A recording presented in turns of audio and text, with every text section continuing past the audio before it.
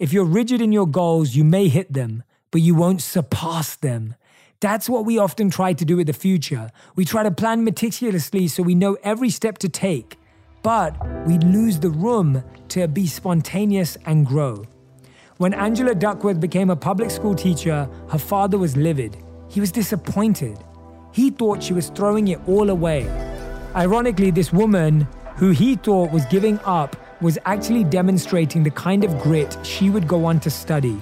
She was in the dark tunnel, but she kept moving forward.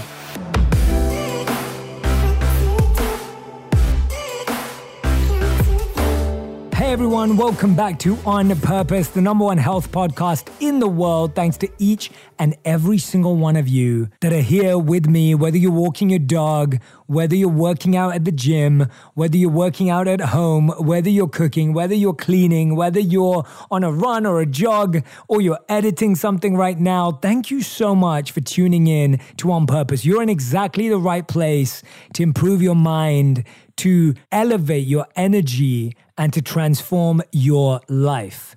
And today's episode is all about the 5 ways to stop worrying about the future and methods to build more confidence. So, show of hands out there. Who's worried about the future? Yep, that's right. Just about all of us. Of course, I can't actually see you, though I wish I could, but I know that most of you raised your hands because I hear this all the time. Jay, I'm so anxious about the future and I just don't know how to stop worrying. And I hear you, so let's talk about it. How many of you feel that you're uncertain about your future, your family's future, your career, your passion, your children, your partner, your relationship? There are just so many uncertainties right now. First of all, I want you to know that you're not alone. According to the Anxiety and Depression Association of America, nearly 40 million people in America alone deal with anxiety. And it's the most common mental health challenge in the US. Numbers are similar worldwide and have spiked in this last year due to the pandemic. According to psychotherapist and author Amy Morin, there are 10 broad categories of fears that hold us back in life. See how many of these you identify with. The first thing we fear, and what I love about this and what I want you to think about, before I tell you what those 10 things are, I want to share with you this really interesting insight that you're about to learn, that we don't actually fear a thing or an event. We're fearing a change of emotional state. We're fearing a change of emotional experience. So here are the 10 categories of fears that we have. Change, loneliness, failure, rejection, uncertainty, something bad happening, getting hurt, being judged, inadequacy, and loss of freedom. These are the 10 things we fear the most. I'll say them again. Change, loneliness, failure, rejection, uncertainty, something bad happening, getting hurt, being judged, inadequacy, and loss of freedom. Now, I hope you are keeping count as to how many you're dealing with right now. Notice how we're not fearing a particular thing or a specific thing. We're fearing how it feels to go through that thing. So we're fearing assigned belief to that thing. So for example, losing your job, we are fearing failure or we're fearing rejection, right? But if you didn't see losing your job as a rejection, if you saw that as an opportunity, it would no longer be something you were fearful of. We'll talk more about that in this episode. To me, these all sound like the fear of life, because how many of them are a natural part of life that we know are not only unavoidable, but play a critical role in our growth and development. We can't stop them. Take change and rejection, for example. These things will happen. They are guaranteed. The question is, what can we do? What do we do to live meaningful, vibrant, engaged lives in the face of the fact that many of our broad fears will come true? It's crazy to fear something when you know it's going to happen, because that way we feel more paralyzed and stuck. Today, I've got 5 ways to stop worrying about the future, along with concrete things you can do to build more confidence about your ability to thrive in years to come. First of all, number 1, it's normal for us to worry about the future. It's something we've always done. According to Juma, a professor in Harvard's Kennedy School of Government, people were even reluctant to try coffee, if you can believe it. They were used to teas and other beverages, which I choose myself. But now there's a coffee shop on every block. In a Washington Post article, Juma discusses why we tend to fear new things, and it's not necessarily why you'd think.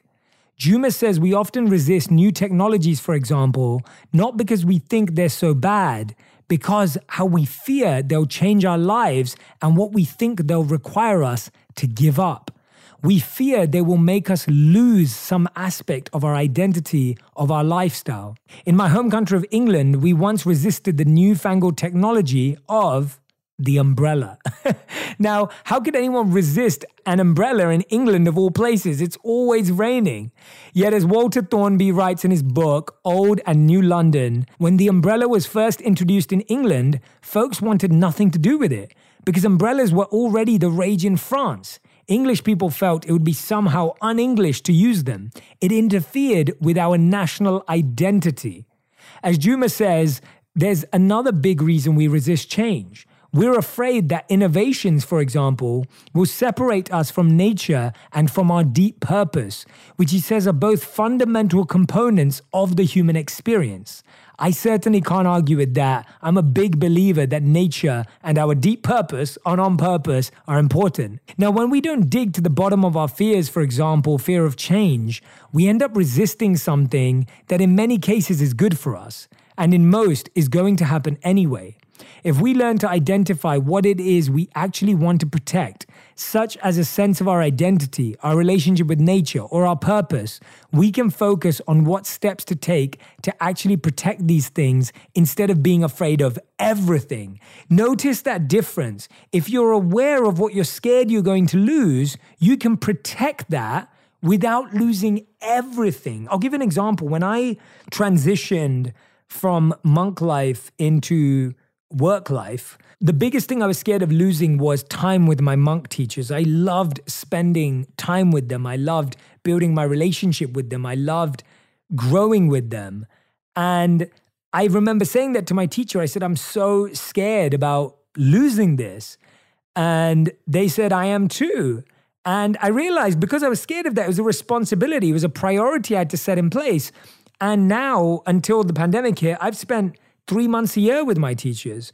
And so because I was aware of what I was scared of, it changed everything. So it's not about being prepared for what you're scared of. We need to be prepared for what we're scared of.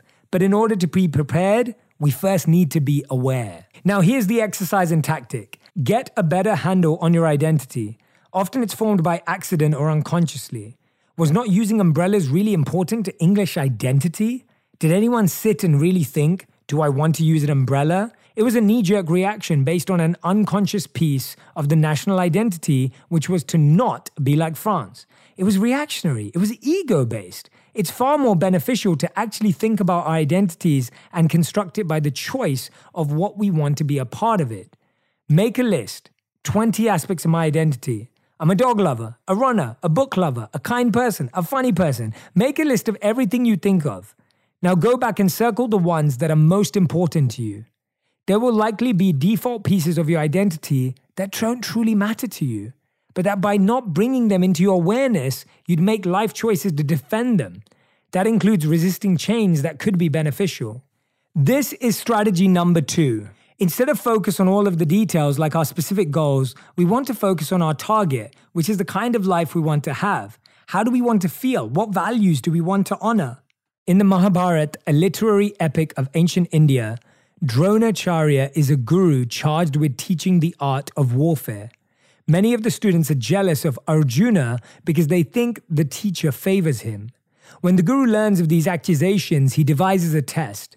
Gathering the students, he places a wooden bird on a branch and asks them to tell him what they see. Yudhishthira, the oldest, responds first. I see a wooden bird, the branch and the tree, the leaves, moving and the bird. Then Drona asks each of the others, what do you see? Everyone else responds the same way. They see a tree, a branch, a bird, and so on.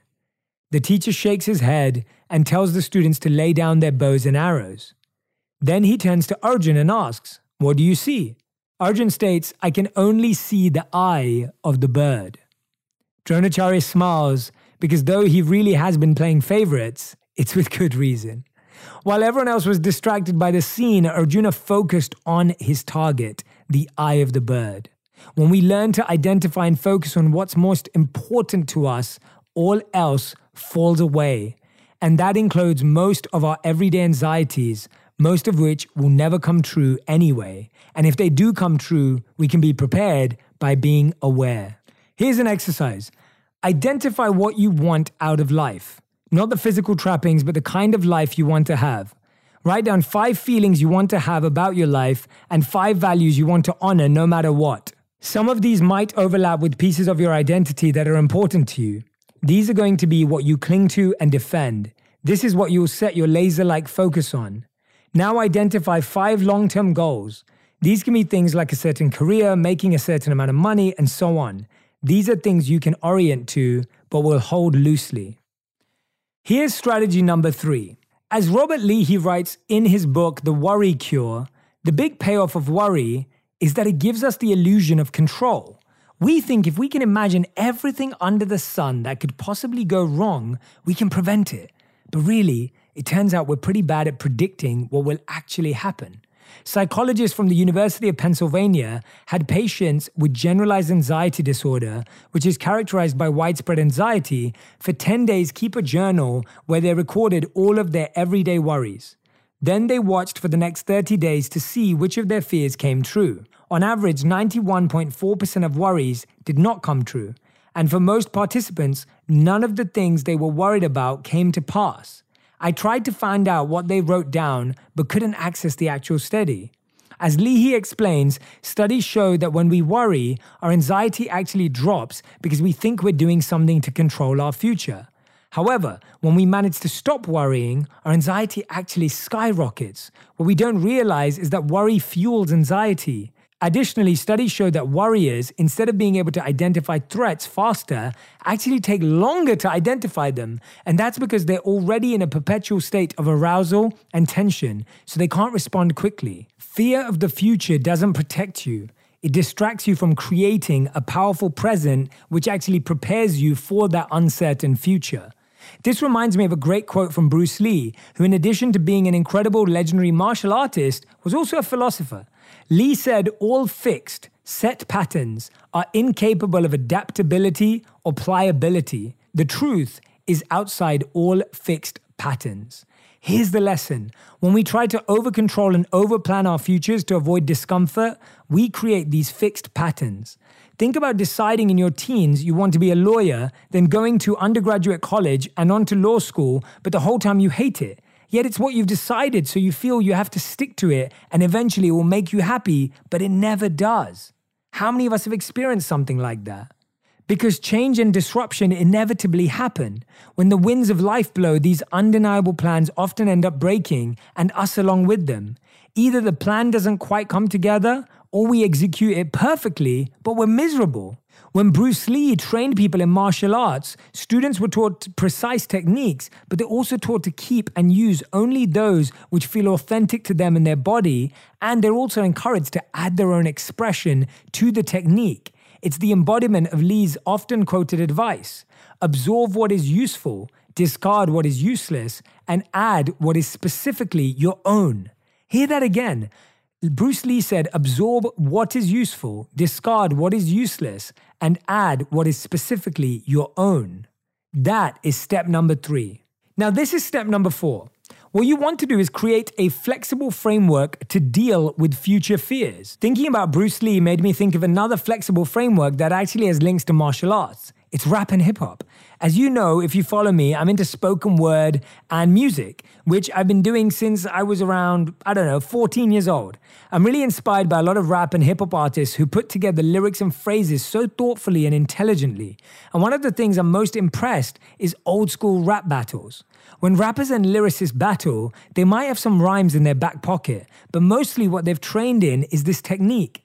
They can't prepare in advance everything they're going to say. They train and study and practice so they know how to get into flow, so they know how to create on the fly. They practice their craft diligently and then are free to create with a flexible framework. I once heard that Jay-Z is someone who literally freestyles in the studio, in the booth. None of his raps have ever been written down. A friend of mine who's a martial artist told me that sparring is like that. You can't know what your opponent will do. You can only train so that you have an assortment of techniques at the ready. And if you push your own plan or your own agenda too hard, you can't respond effectively. Bruce Lee emphasized the importance of staying relaxed so we can respond quickly. And if you've seen him, you know how unbelievably fast he was. The key is relaxation. It's staying soft. Just like in the research I mentioned on anxiety, if your muscles are tight and constricted, you can't react as quickly. Have a plan, but hold it loosely. We learned in 2020 that flexibility is a meta skill. It helps us be better at everything we do and to cope more effectively with life. We stay flexible by training the techniques for a successful life. We cultivate effective and productive habits. We foster meaningful relationships by being trustworthy and sincere and loving. We learn the skills we need to do the job we want to do. We go to the spiritual gym. And then we release the outcome. It's hard, isn't it? When you hear that, you go, well, how do I do that? How do I do all of this and then release the outcome? Well, actually, in the process of doing everything, you can release the outcome because you know you've done everything you possibly can. I recently sat down with Will Smith on the podcast. If you haven't heard the episode, I highly recommend you go back and listen to it from a couple of weeks ago. And he talked about the importance of releasing the outcome, how what happens is not a direct reflection of what we did, how releasing the outcome gives us the greatest control because it doesn't let the outside world control how we feel. I want to introduce you to a person named Ed Catmull. He's the co-founder of Pixar and was both the head of Pixar and Disney Animation Studios. Catmull says that learning to sit in the discomfort of not knowing what's going to happen next has been essential to Pixar's creative process and their ability to break box office records by repeatedly coming up with new and inventive films that push the genre. As Catmull says, everything centers on one key ideal that governs the entire process. Story is king. Beyond that, with every single film, the production teams go off the map. They have to in order to push the boundaries and make something new that's surprising and that connects with audiences. Catmull says he's watched over and over as film directors become almost disorientingly lost in their movies at some points. But as he says, if you don't get lost, if you stick to a script, you won't create anything worth watching. To deal with this inevitable confusion, each director has a guiding metaphor they use. One uses the analogy of a dark tunnel. He knows on a film there is a light at the beginning and end, but when he's confused and doesn't know exactly what's coming next, he doesn't panic because he knows he's in the dark middle, and that's normal. He may not know how long the tunnel will be, but he trusts if he keeps going, he will get to the light again. That's a rational image and visualization he uses to keep his emotions and anxiety in check so he and his team can execute their skills and create something phenomenal. Here's an exercise I have for you.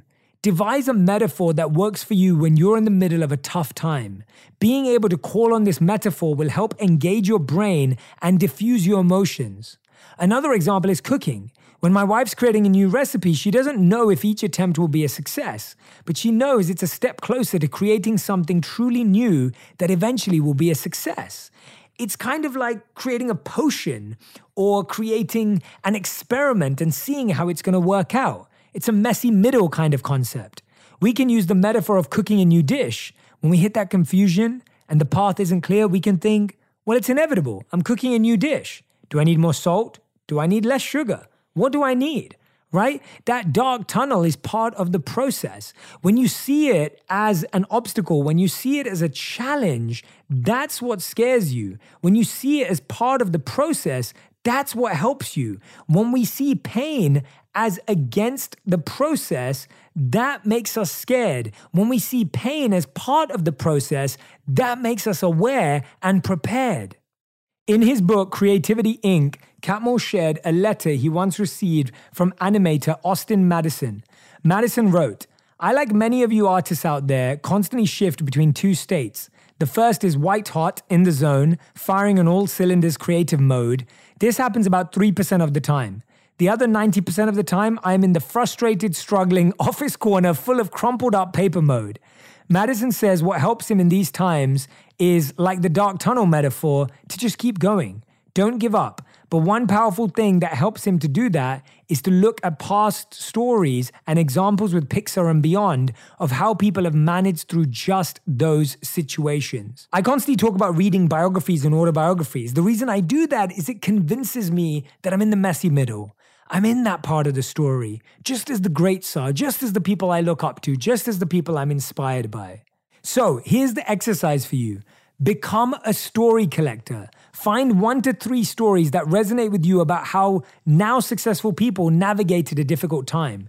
My favorites are people like Einstein, Martin Luther King, Steve Jobs. Now I want to share with you the 5th and final strategy. It starts with a story. There was a young woman who was raised by a father who had very regimented and static beliefs about how to be successful in life. To his delight, once she graduated high school, she went on to Harvard and met with success there as well. She earned a BA in neurobiology and went on to earn a master's degree in neuroscience and got a job as a management consultant. But she was miserable. She was depressed, feeling no satisfaction with her accomplishments, and she had no idea why or what to do about it. So at 27 years old, she decided to become a public school math teacher. She taught for many years, and she also volunteered to be a companion for seniors. It was in that time that she realized she really enjoyed working with students. And in that work, she became intrigued when she saw that IQ was not the best predictor of a student's success or failure. It sparked in her curiosity about student motivation, and she became driven to learn more about what truly drove the learning process towards success. In her early 30s, she went back to school to earn her doctorate in psychology and finally started to hone the research focus for which she became so well known when the book she wrote about it appeared on the New York Times bestseller list for 21 weeks. She was later awarded a MacArthur Genius Grant. The researcher was Angela Duckworth, and her theory and work on grit is the basis of some of the most popular success advice you hear today. Ironically though, as Duckworth is quick to say, grit, which she defines as passion and perseverance applied over time, has been widely misunderstood. It's been taken by many to mean that all we need to do is find our passion and fixate on it relentlessly. That's not what grit is about, says Duckworth. It's not about creating the shortest, straightest line to your goals possible and then following no matter what. And in fact, she says that actually that's terrible advice for younger people. Instead, she encourages people to do something called sampling, as she did, trying things out and leaving room for discovery and learning. Otherwise, you could spend all of that effort and energy staying on a predetermined path, as she was, and become miserable. Where to apply grit is focusing on the idea that as long as you're learning, you're moving forward, to be gritty about learning. So many of us describe and hear something like Duckworth's story from others. I did what I was told or what I thought I was supposed to do, and I'm still not happy. That's because at its best, life is a creative effort. Duckworth says the mistake we make is thinking we are supposed to succeed immediately or by a certain age. But grit, she says, is about viewing life as a marathon and not a sprint. As I see it, grit is like keeping an Arjuna-like focus on your goals, but also being able to distinguish between what's a distraction and what may be an unexpected opportunity. It's staying determinedly on the path, but recognizing that the path curves and twists and sometimes goes through dark tunnels. When I started making videos, I had no idea that I would one day make a podcast. I would write my own book called Think Like a Monk. I would do so many corporate events. I would work with so many incredible people. I would be able to raise money for charity and donate to philanthropic causes that I care about. I never knew about any of this. I've allowed myself to evolve and take new turns on that road. As Ed Catmull said, if you're rigid in your goals, you may hit them, but you won't surpass them. That's what we often try to do with the future. We try to plan meticulously so we know every step to take, but we lose the room to be spontaneous and grow. When Angela Duckworth became a public school teacher, her father was livid. He was disappointed. He thought she was throwing it all away. Ironically, this woman who he thought was giving up was actually demonstrating the kind of grit she would go on to study. She was in the dark tunnel, but she kept moving forward. Here's your fifth and final exercise. Keep moving forward. If you're in that confusing time and you're worried about the future, I want you to sit down and isolate just 1 to 2 small next steps you can take to help me move forward. Again, it doesn't have to be totally clear. It doesn't have to be exactly linear. Sometimes when you're driving, it's foggy and you can't see what's next. You turn on the lights, you drive a bit slower, but you're hyper aware, but you don't stop moving because you know that you just need to increase your awareness. What's a skill you may be missing or that you're just interested in developing? What's a book you're interested in reading that you haven't made time for? When you're in that dark tunnel, look for wisdom. I really hope that this podcast has helped you today. And if it has, I think you'll really enjoy my book, Think Like a Monk, available on both the audiobook and the physical book, the hardback cover, because fear is what I talk about in chapter 3. Dive into Think Like a Monk and you'll get a pathway from fear to moving forward. Thank you so much for listening. If you get a moment, I would love you to leave a review on whichever app you're listening on. I can't wait to hear it. Thank you.